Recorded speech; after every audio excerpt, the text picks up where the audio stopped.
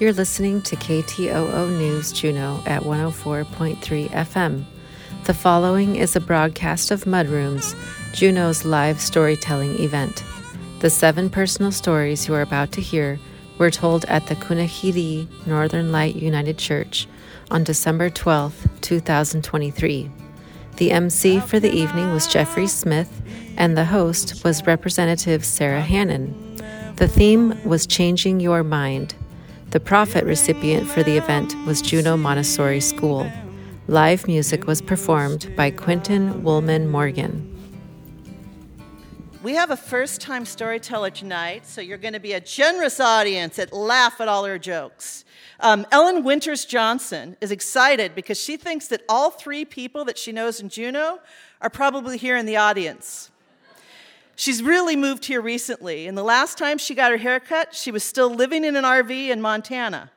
Ellen grew up in Iowa, but spent her summers in college working backcountry in the boundary waters of northern Minnesota as a volunteer with the U.S. Forest Service. There she developed both a lifelong love of wilderness adventures and the unfortunate habit of always over-preparing for wilderness adventures. Ellen, welcome to the stage.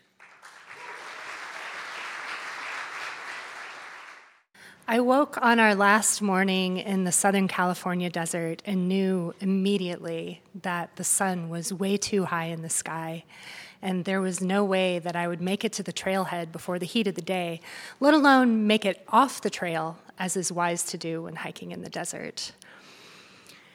The one thing that I'd wanted to do for the whole 2 weeks we were there was to hike out into the desert and see the palm oases. I imagined this experience would be kind of like hiking through a lot of harsh, hot sameness to reach a little place where a tiny seed, unlike any of the plants for miles around, had connected with a small water source to create this anomaly of softness and abundance in a place where few people went.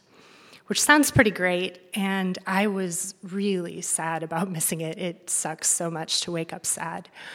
But then I decided that it was still technically morning, and I had a lot of day left. I could make it anything I wanted it to be. So if trying to do everything the right way was meaning that I was getting nothing done at all, then perhaps I just needed to lean into it and do everything wrong. Because for the previous 2 weeks, I'd wake up each morning and think, well, I don't have the proper nutrition, or my clothes aren't clean, or when was the last time I checked my first aid kit? And I'd sit by the pool, secure in the knowledge that I'd have another opportunity.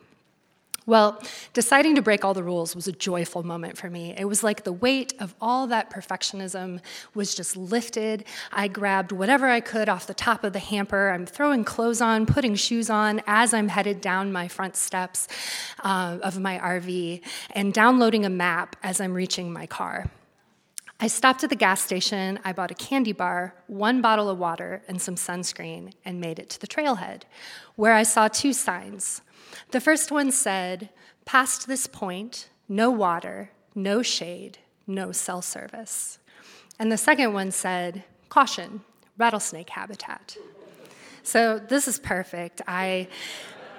I'm doing everything wrong. I put my headphones in. I can't hear my surroundings. I'm doing everything you can do on a phone without actually having it connect to anything. I'm taking pictures. I'm taking notes, listening to music, despite the fact that my phone is my only source of navigation, my downloaded map, and I'm in an area unfamiliar to me. I walk for an hour and see nobody else. Everyone else was smart enough to be off the trail by the heat of the day, and decide to take a break. I plop myself down right in the middle of the trail, something I would never on any other day do. So I'm still listening to music, doing things on my phone, completely unaware of the woman who approaches me from behind, until I hear a voice from right over my head say, "Are you okay? Are you safe? Do you need help?" This is kind of a strong reaction. I think I'd be worried, too, if I ran into somebody in a dangerous environment that didn't look like they knew what they were doing and they were all alone. But this woman is really worried. So I decide to scan my body, see if she's cueing into something I'm not aware of yet before I respond. I look down, and the first thing I notice is that the sunscreen I grabbed from the gas station is that mineral kind, the white, greasy stuff, and it is streaked unevenly all over my skin. It's in my hair, it's on my phone, it's on my clothes. And speaking of my clothes, apparently what I grabbed off the top of the hamper was a formal men's collared dress shirt, and the long tails of the shirt are completely covering my booty shorts. Okay, this woman thinks I'm alone in the desert and not wearing pants. So I jump up and reassure her. I'm dressed, I'm lucid, it's okay. She tries to get me to turn back. I explain about the palm oases, and she reluctantly lets me go with the parting advice that you should really carry a designated GPS unit. And she was totally right. I should have brought my designated GPS unit. So I walk another 20 minutes, and I finally reach a strand of 3 small palm trees. I look to my right, glorious palm trees. I look to my left, and there are identical barren red mountains off all the way out to the horizon. This is a special spot. And that's when I'm taking pictures like a crazy tourist of these 3 dinky little palm trees. The second and only other person I would run into in the desert all day approaches me. And my oracle says, if you like this, there's a whole valley of palms just the next mountain over. You have to take a left, follow this trail, follow that trail, walk around the mountain. You're going to come down the palm valley. It's going to spit you out in a dry wash. And if you walk another mile or 2, you should reach the ridge where your car is parked. And this is totally in keeping with my new philosophy. Yes, I should definitely follow the advice of a strange man I've met miles from anywhere to extend my 4-mile hike to a 12-mile hike in the desert when I came prepared to hike about 2, on the assumption that he does in fact know where I've parked my car, and how would he know that? I decide that if I'm making my hike that much longer, I need to start making smarter decisions. And so I take my headphones out. I'm going to need my downloaded map to make it out of this unfamiliar area. I check my battery, and it's not good. But I reason to myself that if I can make it to the halfway point of my mileage before I dip below the halfway point of my cell phone battery, then it totally makes sense to push forward through unfamiliar territory on the hopes that I'll still have a map, rather than to retrace the steps of what I'm familiar with. And the only way I'm going to accomplish this is if I run. So I ran the last 8 miles. Yeah. And without music in my ears, my mind started to bring my own music in. For some reason, the song that popped into my head was this Euro dance song by these Dutch rappers, Stoffenschnaps by Lil Kleine and Ronnie Flex. And it has kind of a nice march beat. It's going with my feet, but what I can actually hear is just total silence for about an hour and a half of running. And then I reached the palm trees, and after nothing but the sound of my own footfalls and my imagined music, I can hear the wind in the leaves. And it's incredible, not just because I have so many endorphins going at this point, but because it stretches on for an entire mile. No, I can't stop to enjoy it. I'm still racing my battery. I run through the palm trees. I make it to the bottom where there's a dry wash, and I can indeed see a ridge where I think my car is parked at the end. I am noticing some danger signals. My lips are cracked. My calves are burning. I'm starting to feel a little bit confused. I'm starting to realize there's a reason I'm always more prepared than 1 bottle of water for a 12-mile run in the heat of the day in the California desert. But as I was approaching my car, I used the last 5% of my battery to listen to Stoffenschnaps, celebrating the fact that I had turned a potential sad loss into a wonderful memory.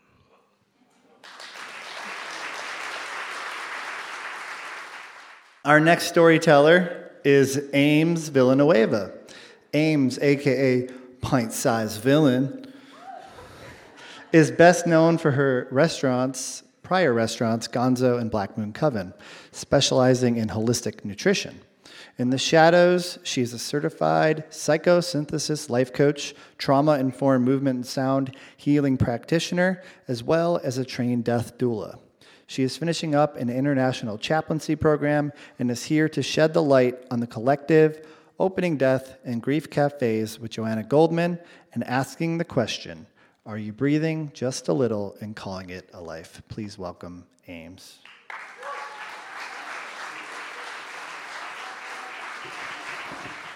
I'm going to go ahead and take a second here and change this up now.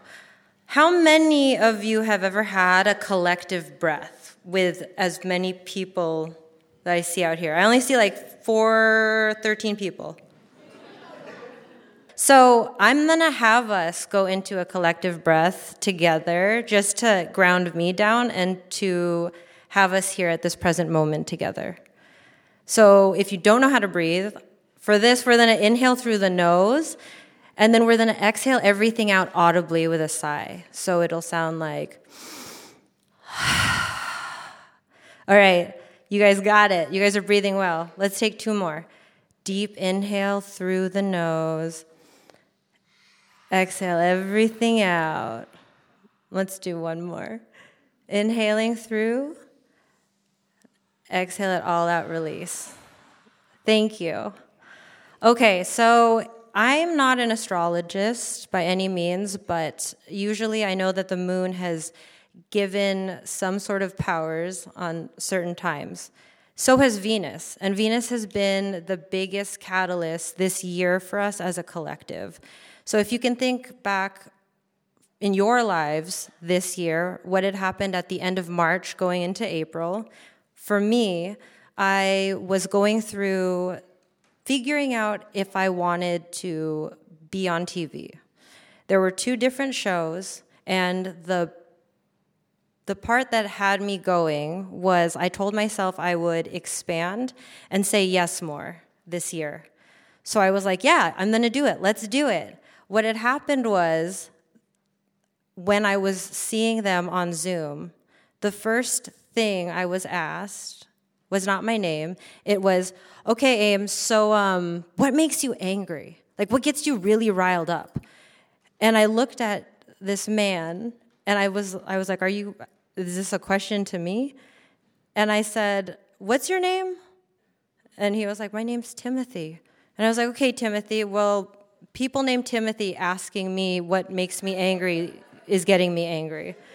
And everyone loved it. They thought that I was really feisty, and they thought that I could sell this brand. And I knew immediately, what did I say yes to? As I was listening to them, they kept going on about, all right, in June, you're going to be filming, and then afterwards, you're going to be headed to the Midwest, and then you'll tape for a couple more months. And that sounded great, except that I have 2 kids, 2 dogs, 2 cats, a restaurant at this point still, so it just did not line up. And at the same breath, I felt like, wait a second. I'm going to be whatever narrative and whatever brand you guys want me to be. And having friends that are celebrity chefs, when I told them that I was doing this, they started laughing. Only because they were like, you are not going to like any of this, and you're basically selling your soul. So I said, okay, but maybe I should. Maybe sell the soul. Let's do that. And so June happened, and I was out on Thane meditating, and the phone that I had with me that had all of the messages from all of the producers decided that it was going to go into sea. So High Tide took my phone, and that was the weekend where everybody was supposed to hear and finalize plans of what was to happen. I decided that in the middle of July that I was not going to go to the Midwest. I was not going to be in LA taping at the end of June. I wanted to go to Mount Shasta and go to the Joshua Tree and ride horses. That was from a meditation, those 2 things, just to let you know. I've never been there until that point. And when I told them that I changed my mind, Timothy was angry. He was mad. So Venus, right? She comes back again at the end of July going into August. That for me was a huge pivotal moment because I came back into Juno, was behind the stove at Black Moon, cooking all of the things, and I decided that I needed to shift, and I didn't know what it was, but it wasn't this. At that point, I've been in the kitchen for a baker's dozen years. Something needed to change, and that change was I was going to go meditate again. So I went out to Thane during the middle of service, and I had this epiphany. During that time, I was listening to Brown Noise on Spotify. You should check it out. But it went into a podcast called Ask a Mortician. When Ask a Mortician came on, Alua Arthur, who is a death doula in Los Angeles, was talking. I knew immediately that there had to be a shift, and that was part of it. When I went back to school that day, the question posed was, if you could do something for yourself when you were younger, what would it be? And for me, my first huge death happened when I was 9. And every year after, there was at least a dozen deaths. So I wanted to be able to talk about it and be there with people. What I've gathered from this, and after doing the training, is I want to be able, if I have the privilege to have and be on a deathbed, to look at this list of things that I wish I did and have it be so short. So you guys have crossed out 2 of those things on my list. We did a collective breath together, and I'm here being vulnerable. Thank you. Our next storyteller is David Parrish. David is the 10th of 13 children born to his mother, Dorothy Parrish. He's the second son of Robert Lee and Dorothy, and this is his 3rd trip to the Mudroom stage. He's a lifelong learner and seeker after truth, and finds that this format of sharing provides him opportunity like no other. As his recently deceased friend and Toastmaster mentor Jim Donahue said, a good speech consists of teaching, preaching, and good storytelling. David hopes to give us a little of each of those tonight. Okay. As I said, this is the 3rd trip I've made to this Mudroom stage, and I'm really grateful for it. I'm a lot weaker this time than I was the last time, and I regret that. But I've got my notes with me, which I know is against the rules, but it took me 10 minutes to do the speech yesterday without the notes, so I figured I'd better do it.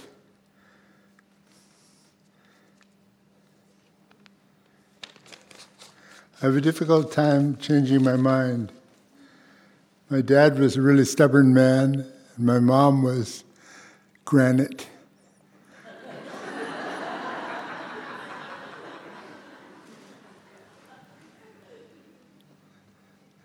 They were an amazing couple, and they're obstinate and difficult for me to live with as a child. But they did teach me what I know today about naivete and ignorance, which I embodied entirely whenever I graduated from high school.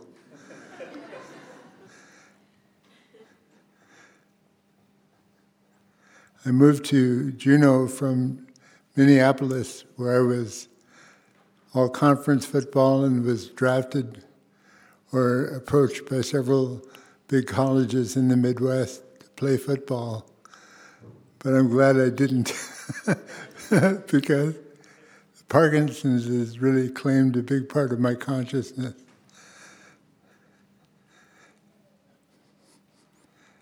I fell whenever I was a year and a half old off a windowsill at 3311 Douglas Highway and busted my skull and had fat extruding from my head. And I think that probably affected my consciousness growing up. I know that it made me more naive or more violent, but I had plenty of each.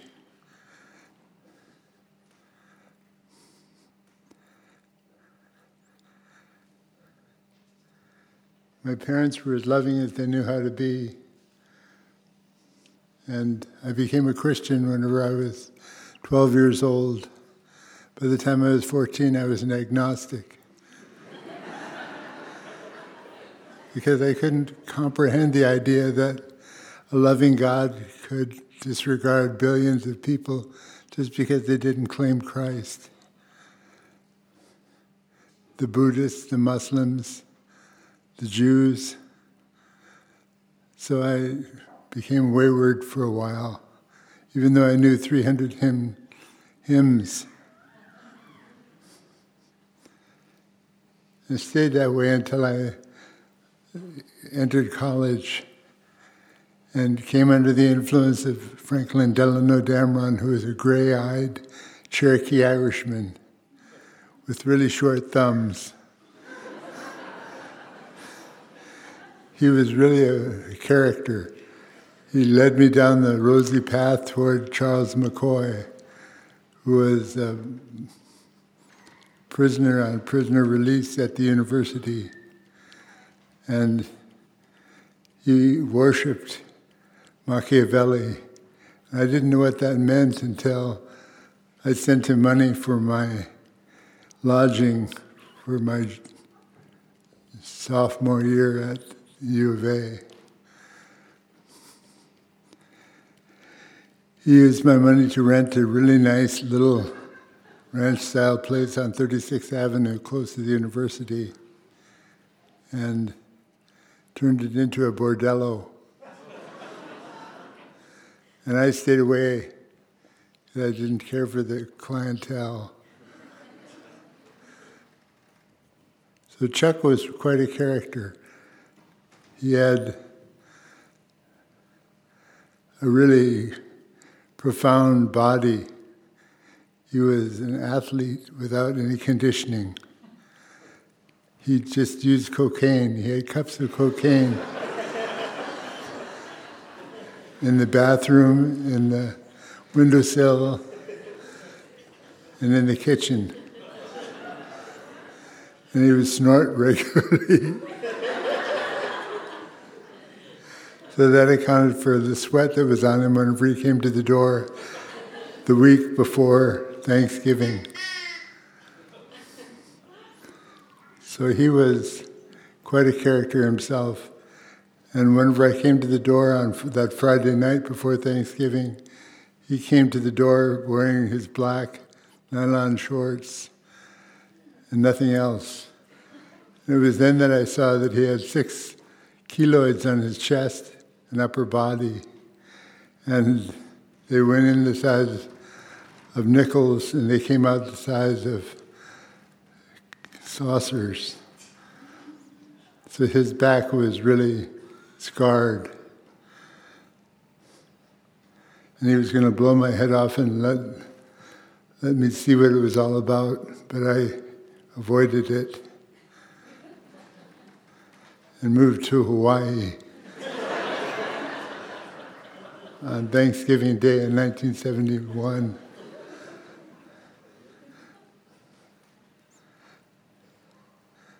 So life was interesting. And then the second time that I had the barrel of the gun put in my nose, it was done by Dennis Windred, who was a sergeant for the Juneau Police Department. And Dennis came to the hospital to pick me up and incarcerate me because I had taken LSD that I thought was bad, and my hands were turning black in the cold. And I refused to go with Dennis to jail. And he pulled out a can of mace and maced me in the eyes, the nose, and the mouth 9 times. And I counted. And I took the can away from him and maced him in the eyes, the nose, and the mouth 9 times as well. He wasn't used to being treated like that. So he pulled a .357 and aimed it at me, and I took the gun away from him, set it on the counter, and left. Went out onto the snow-covered hillside by the emergency room and was greeted by 2 6-foot 6-inch tall detectives from the state troopers. And they stretched my neck and put handcuffs on me and threw me in the back of a patrol car. I immediately made my first phone call to Avram Gross, who at that time was the ACLU representative for the state of Alaska. He took my call and got me in front of Judge Thompson for the arraignment on Monday. And he got me off. Instead of 15 years, I got off with 10 days in jail. And we changed case law in the state to where if a person comes in looking for help, medical help, they have to be helped before they're arrested. So that was good for me.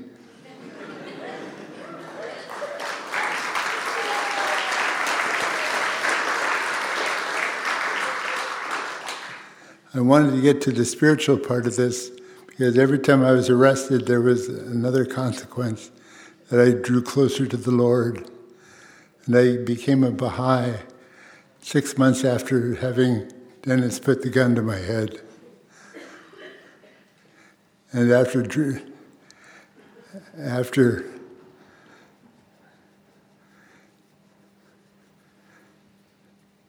Chuck McCoy put the gun to my head, I became a Nichiren Shoshu Buddhist for my time in Hawaii. So I was making progress all the time through the darkest moments. So I'm really grateful to the Creator for keeping me around. So thank you for your time and patience.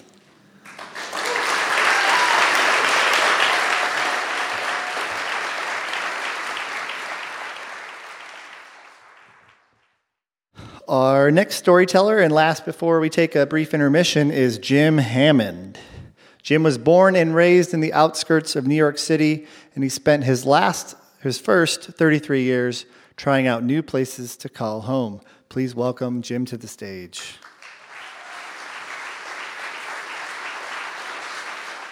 The big thing about my talk is when I'm done, you can have cookies. It's break time. So I did move around a lot, and I was always looking for that perfect address, that perfect zip code. And back in 71, I thought I had found it in Prescott, Arizona. But if you're there, you have to call it Prescott, like in Biscuit. And lived there for 10 years, and it was delightful. I mean, 12 inches of rain a year, 300 sunny days. People actually griped if we had 2 cloudy days in a row. I mean, this was ideal. Beautiful winters, snow on the pines. But after 10 years and social changes where an ex-wife was driving my 2-tone Chevy pickup, and I'd moved from a 3-bedroom house to a studio apartment, I thought it was time for a change. And a few years before that, I had a camera store and studio in town and taught at the community college, that kind of thing, little jack of all trades. A client had sent me to Alaska for a few weeks to work on a wildlife film. And I thought, well, if I've got to leave this perfect place, I might as well go to the next perfect place, and that would be Alaska. And didn't know a thing about it except for the 2 weeks I spent up by Denali. And so I got a list of all the school districts in Alaska. And at the time, there were 54 of them. So I started at ADAC, and the rest, and called. And no one really had an interest in a photographer from Arizona. And so I alluded to the fact that I would do other things. And I finally got to Pelican, just 70 miles out on the coast there. And there was a new principal in town. The old one, unfortunately, had been a raging drunk. And so they fired him finally. And then the whole village felt bad about it, so they made him the mayor. And then, it's a village. That's how you work there. And so I finally got to Pease, and I'm talking to this man's name is Ralph Allen, Dr. Allen. And I'm saying, what do you need up there? I'm ready to leave Arizona. And he said, well, what can you do? I said, well, I call myself a shop teacher. I can coach football or track and field. And he goes, no, it's Pelican. And he said, there are 40 kids here, K through 12, 7 of them are in the high school, so forget the football thing. He said what the school board would want, they want to have the kids wrestle because it's an individual sport. Oh, man, I can't, even I cannot fake my way through that. I do not know how to wrestle in that scholastic manner. And he says, I really need to satisfy the board. It's my first year. Can you read a book about wrestling? When someone says that to you, you know they are as desperate as you are to get someone on the faculty. So I promised him, yes, I would read a book about wrestling, and he hired me over a phone. And 2 weeks later, I wound up in Prescott. So I'd gone from 12 inches of rain in Prescott, Arizona, to 120 inches of rain in Pelican. It rained the first 28 days I was there, continually. But then the sun did come out in October, and it was as gorgeous as you can imagine. However, in December, the sun doesn't come up until 10 o'clock because of the mountains. It lies down in Lisiansky Inlet. And about 10 minutes after noon, the sun sets. So even though we're low latitude, just over 57 degrees latitude, we have 2 hours of sunlight during December. So it's really, really quite a change. And, I thought this was pretty good. I got jobs on fishing boats, at which I was terrible. I had a number of hooks removed from different parts of my body because I'm the world's worst fisherman, but you're in Pelican. You fish. That's what one does there. And so I was thinking, after 3 years living on a town that is 12 feet wide, it's 12 feet wide. The boardwalk is 12 feet wide, and all the houses are attached to that. It's over tidal flats, of course, so, everything's on stilts. And after 3 years of that, I thought, I'm going to go to the big city, Juneau. So I come in, and I'm kind of tired of pretending to be a teacher, so I'm going to pretend to be a carpenter. And I go up, and I find, and it's in the 80s, and there's lots of building going on. And I meet a man named Don who's building a Forest Edge condominiums. So I go up, and I interview, and I kind of elaborated. Not a George Santos kind of elaboration, but I kind of elaborated on my resume, and he hires me. And he hands me the paper, and I start filling it out. We're just chit-chatting on, this is a Friday afternoon, I'm going to start Monday. And I say, okay, here's the paper. I hand it back to him, W-2s.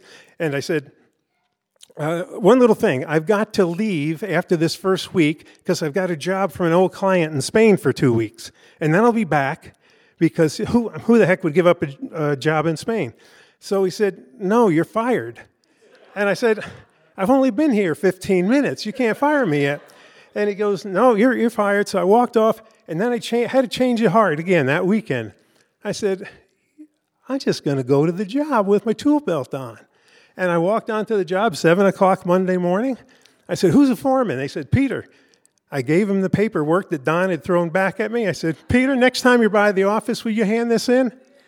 At lunchtime, we sat down on the tailgate of a truck, had lunch, and I said, I'm going to be gone for a couple of weeks. I got a job overseas. He said, you lucky son of a gun. I'll see you when you get back. Merry Christmas, everybody.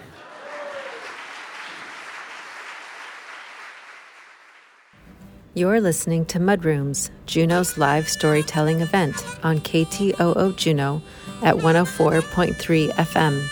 These stories were told on December 12th, 2023. The theme was Changing Your Mind. Do you have a story you'd like to tell?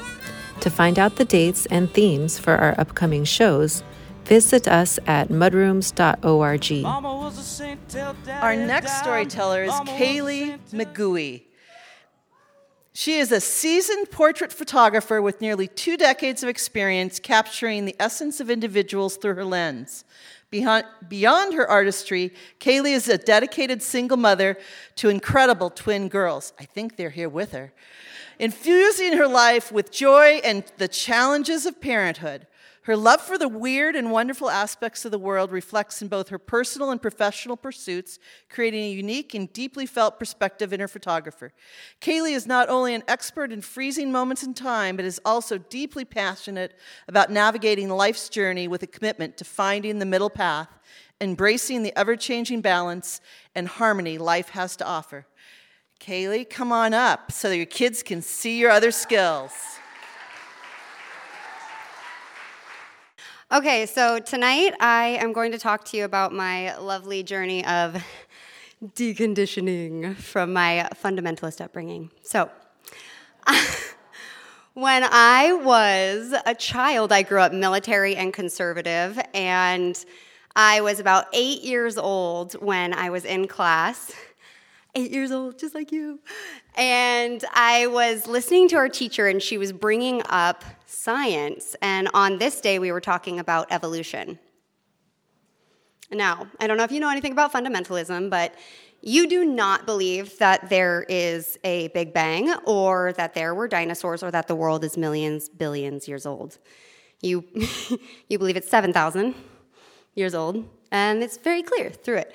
So I stood up, and I was just, my fist was in the air, and I was like, why are you lying to us? And I start streaming tears down my face at my teacher, how could you blaspheme to us?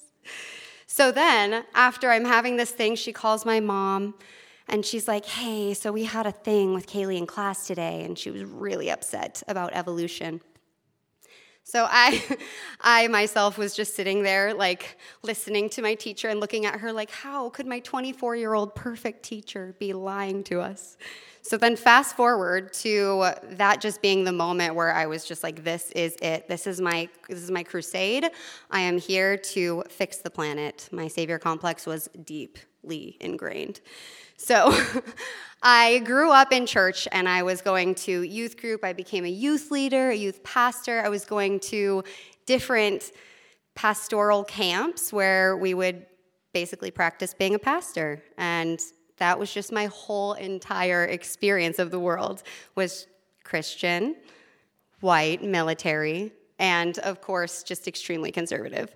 So, I don't know if you can tell, but I might be a little different now. So I ended up going to India when I was 17 years old as a missionary after I graduated high school. I thought this was the best idea. My parents told me college, and I was like, absolutely not. I'm going to go save all of the people of the planet. It is my job. I will be the one. So I started in India, the most different place that I could possibly go. So I landed in Delhi, and I was so excited, and there was 14 of us, and we were going to go work in orphanages and leper colonies. And I land in India, and everything that I ever believed my entire life was flipped on its head in 2 seconds. I landed, and there was tuk-tuks. There was no direction of roads. Everybody was all over the place. I was holding on for dear life as our driver was driving us around, where am I? And after about a month of this, because I was there for a few months, I realized that everything I believed about my God was completely different here. I was seeing people with the most beautiful culture, and I was seeing every religion represented, and I just couldn't fathom anymore holding on to this idea of one way. And it really took me on a massive unraveling journey of just falling to pieces in India and asking a million questions and really just trying to soak everything up piece by piece. And my mind was consistently changing. So when Taylor asked me to do this, I was like, oh my God, this is the story I have to tell. Because every step along the way was a moment where I had to choose what to think and where to look and how to perceive the world. So as I continued my path in India and I started working with people that had leprosy, there was a man named Elapan. And in leper colonies, in Hinduism, they believe that they need to live out the karma they were given. So they can't take medications to change these things. So that's why we're in this colony, and he has pictures all over his house of his different deities. He's got Shiva and Vishnu, and then he also has Mother Teresa and Jesus. And I remember looking at his house and just recognizing the beauty of being able to hold many things as true at once. So I, from that moment, fully started to shift and change. And as I came back from India 4 months later, I continued the unraveling process. And I looked in every single direction for answers, leaving the church. And I already told you I'd get distracted by that every time.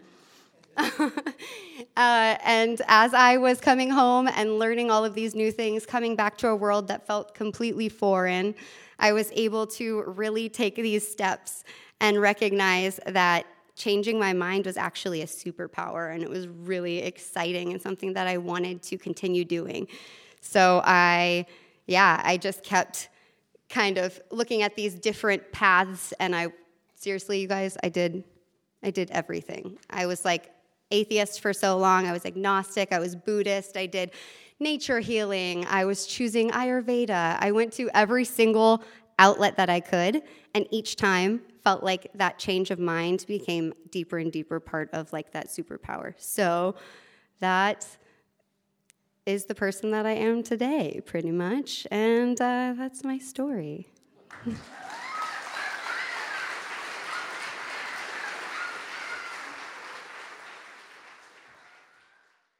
Okay, to bring us back to Christianity is Pastor Terry Stage Harvey. Terry serves as a Lutheran pastor at Shepherd of the Valley. She moved with her husband and 3 kids to Alaska in 2008 from the Upper Peninsula of Michigan, where she served 2 congregations. Her passions include feeding people, hiking, and juggling. In 2017, she worked with a group to start a Family Promise affiliate to walk with families who are experiencing homelessness. And she likes to sleep with her head covered and her feet exposed. It explains a lot. Please welcome Terry. I have nothing religious to say. I was smitten by a boy named Brandon. Oh, he had the best 80s hair ever. Huge, dark, wavy. My college roommates called him the Italian Stallion. We would always go to the Greek restaurant across the street where Sophia, the owner, would come out and stroke his beautiful hair. They had a pizza that wasn't on the menu that was just for us. I thought we were a thing. I mean, it was the early 90s. We didn't really process feelings or thoughts. We just made assumptions and went with them. And I assumed that he was in love with me like I was in love with him. So I graduated, we went on, I did some traveling, I came back, I visited him in Virginia. I'm like, yeah, someday we're going to be together.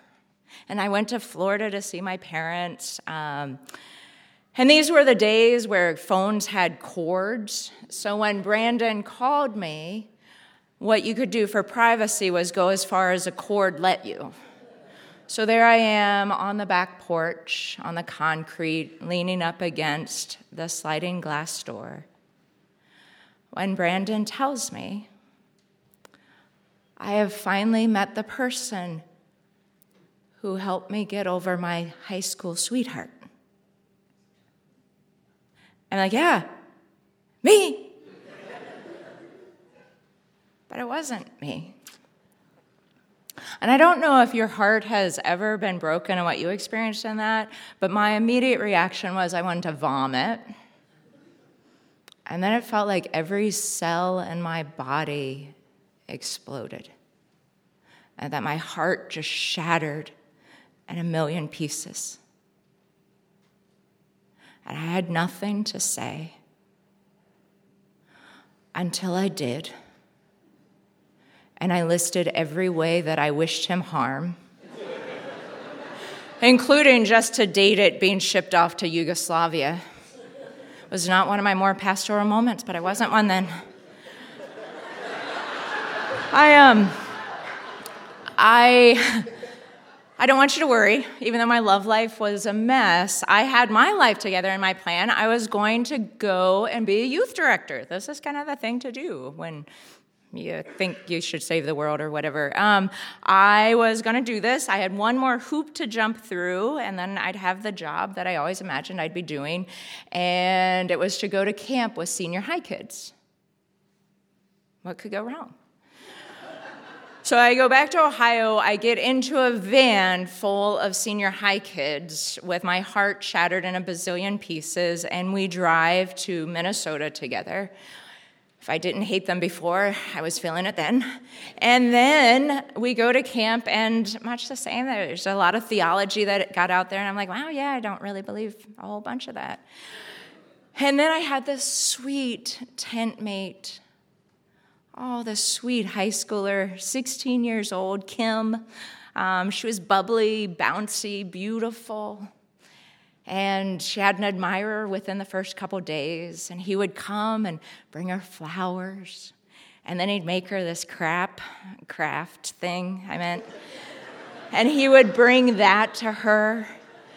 One morning before dawn, he was knocking on our tent so he could wake her up and they could canoe and watch the sunrise. Sweet Kim came back, and I might have said something like, oh, he's so kind. And one day he will rip your heart out and stomp on it. I decided against youth work. And I ended up volunteering on the death row in Georgia.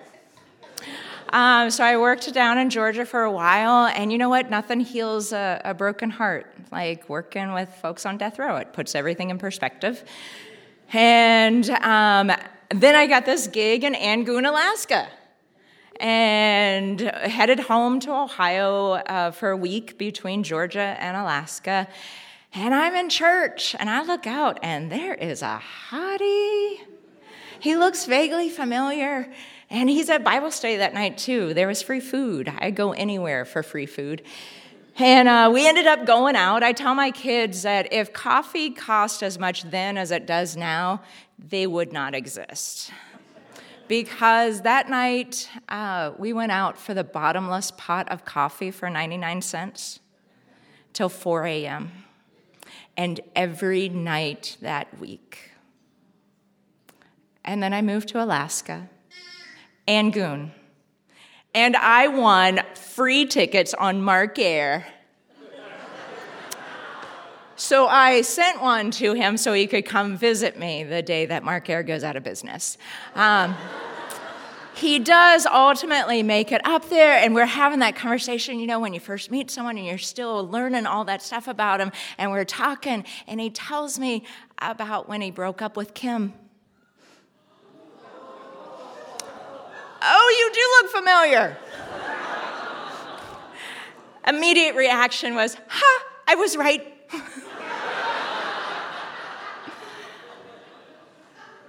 But I was a little more mature at that point.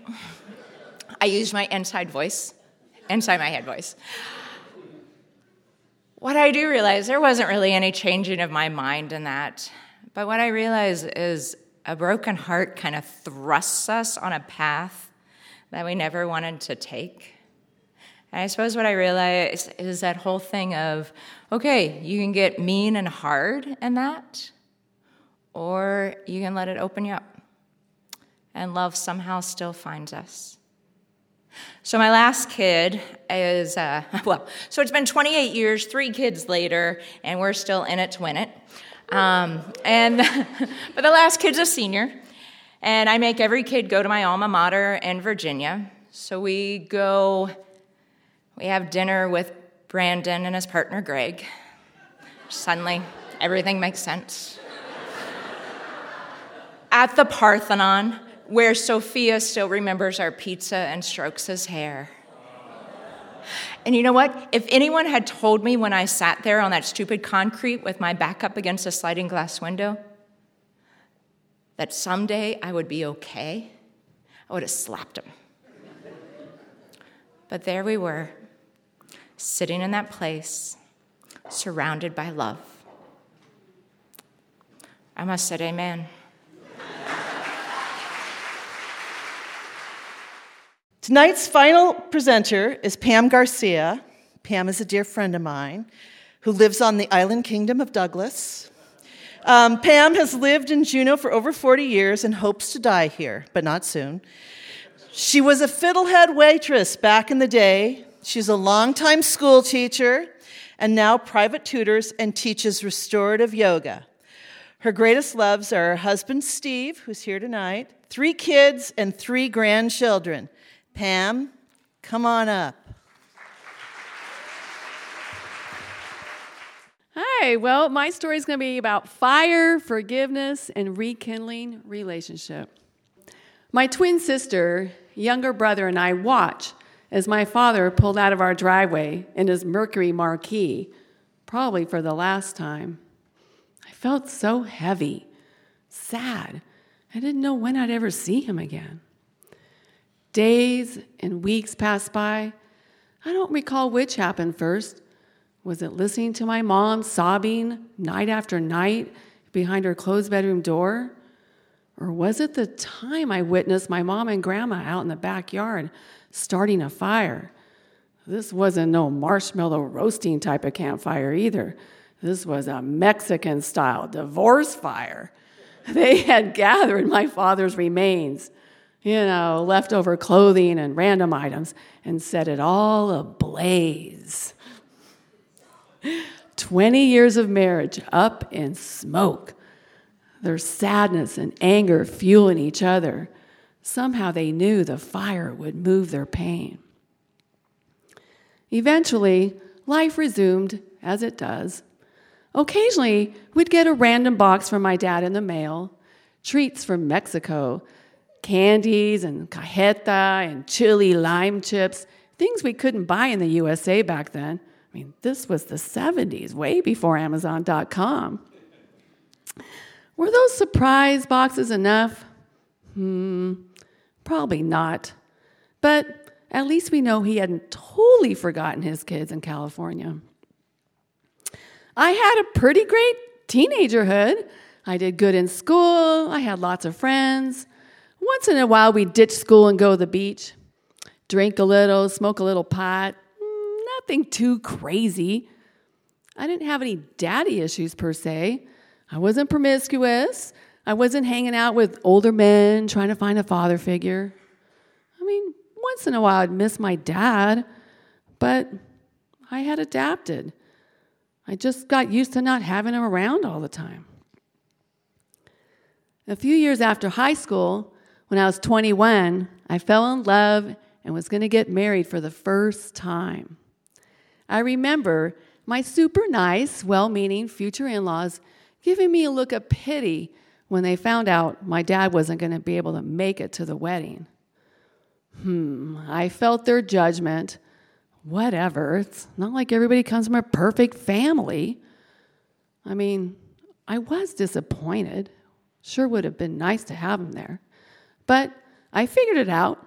I got my older, super cool motorcycle riding cousin coming to walk me down the aisle. It all worked out.